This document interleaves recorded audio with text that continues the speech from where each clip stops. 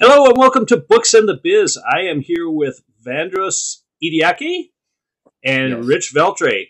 I had enough trouble getting Rich's name right. I need to make sure I got yours right, Vandross.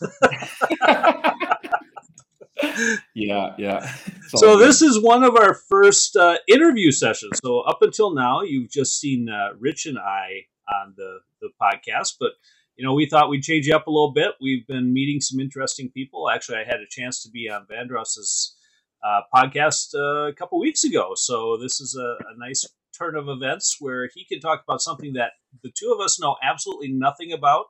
So, Vandross, expect us to challenge you completely because we don't understand a lot about blockchain and whatnot. But so, just to give the guests a little bit of background, so you are the owner of Moonboy Capital Ventures, and you specialize primarily in blockchain and helping B2B and B2C companies understand that a little bit better.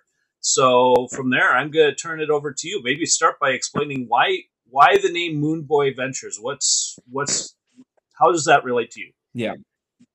Yeah. So I help basically businesses if they need funding, in the Web3 space, they're trying to launch a project. So from the pre-seed stage all the way up to the Series A stage. So I connect them with, incubators to help them do that too as well.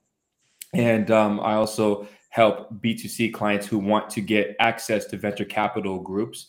Why is this important? Because then you're able to invest in projects earlier before they launch. So say, for instance, a project is launching at the public sale price. So let's say for this instance, $1, you would be able to get in at the pre-seed stage of maybe like 50 cents. So you're already up 2x on your investment before the project even launches. So a 10x from there would be a 20x for you.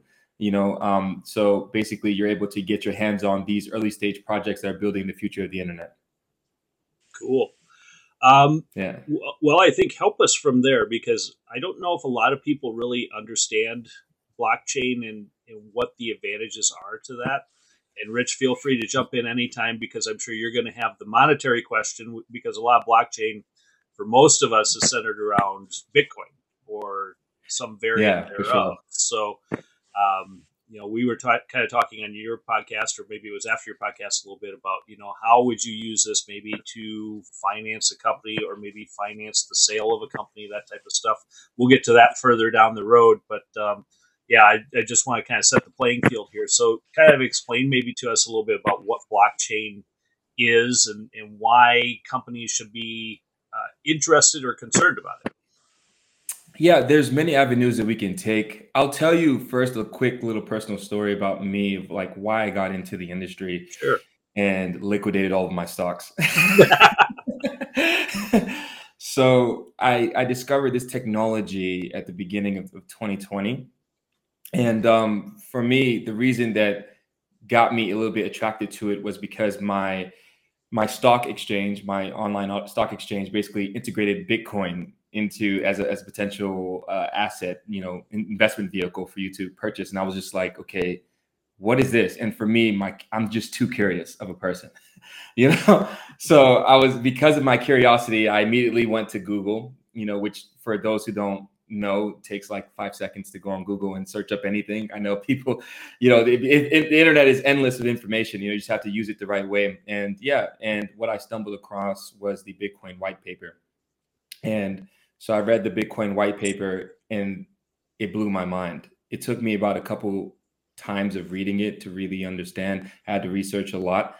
And once it all clicked, it made absolute sense because what is essentially what happened in 2008, with the housing crisis and everything. We won't get too much into that, but basically a pseudo-anonymous person created this vehicle in which people could transfer money back and forth to one another, and it evolved into a store of value to protect us from inflation and also counterparty risk of confiscation too as well.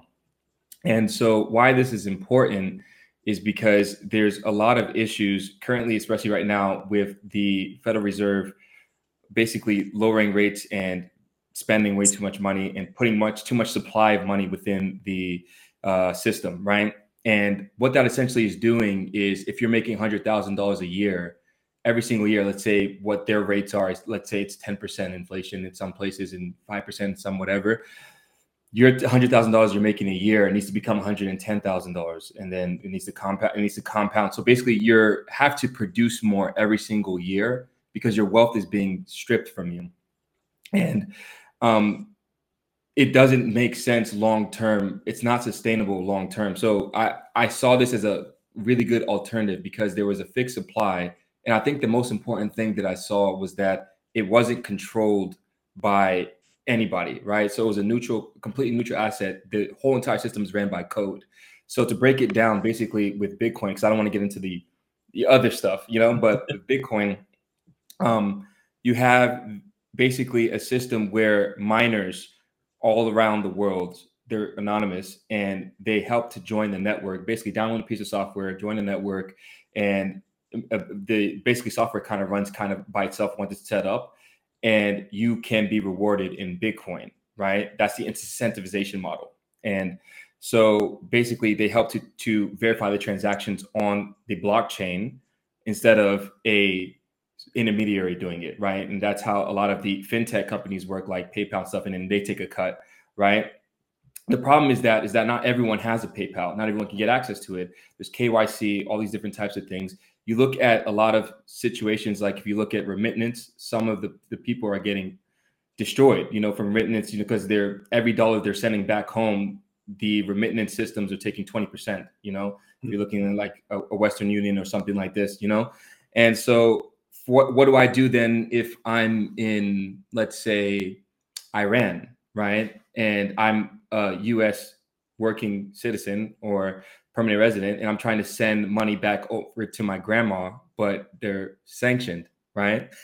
So how do I send the value over to them in time so that they can eat, right?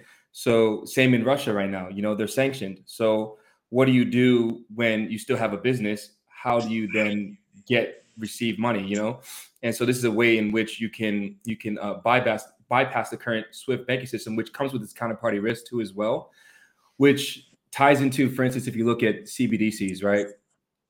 Because it's something, central bank digital currencies, for those who don't know, that those are what's being proposed in some nation states currently, and to sort of come up with their own implementation of blockchain technology to streamline the process and also make it so where we can transact 24/7, right? Because with the current system we have now, the banks are closed at a certain particular time, and it takes longer a duration of time to be able to get your value from one location to another.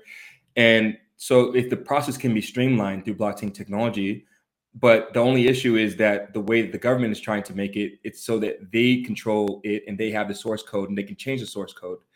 And that comes with its own risk because they can, let's say, maybe implement, let's say, a digital identity solution that's attached to, let's say, your digital wallet, which is what is being proposed right now. It's public knowledge.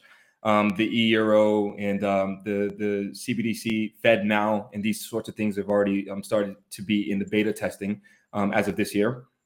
And so the issue that you have with CBDCs is the fact that, for instance, say you say something bad on social media or something, they could potentially stop you from being able to transact because of something that you said. I'm not saying that they would do that, but it's very, very dangerous because there's no other system in place once all the cash gets phased out completely. So what do you do then when, they stop you from transacting for whatever reason, and you need to feed your family? And so it's a very dangerous thing. And a way to counter that is to have a neutral asset. If you also look at import exports, say you're importing and exporting between one country, let's say, for instance, I make the example of like the, Kenyan shillings, and say that they become a CBDC, and then you have US dollars. And say, for instance, I'm trying to sell a coffee mug, and I don't have US dollars and you don't have Kenyan shillings. And so let's say, okay, I will take your US dollars as the CBDC, and basically I'll give you my coffee mug. The issue is then the US dollars or the CBDC gets stored into my reserves, and now it's a counterparty risk for me because you can press a button and then turn off my entire operation whenever you want instantaneously with the CBDC. And this is a very dangerous thing. So to neutralize everything, you could use a neutral currency exchange like Bitcoin, to be able to minimize the counterparty risk, and it's something that no one can control and everyone has access to.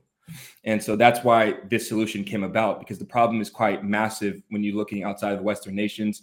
With people don't have bank accounts, I think in El Salvador, when I brought up somebody from El Salvador that's living there currently right now, that's from the States, and Francesco from Money Delics, he's also an influencer too as well. And we spoke about the issues in El Salvador, about them not being able to have bank accounts. And it's a huge problem because they have to drive all the way, say they're living in a rural area, all the way to the city, wait in line in the bank to then pay their bills.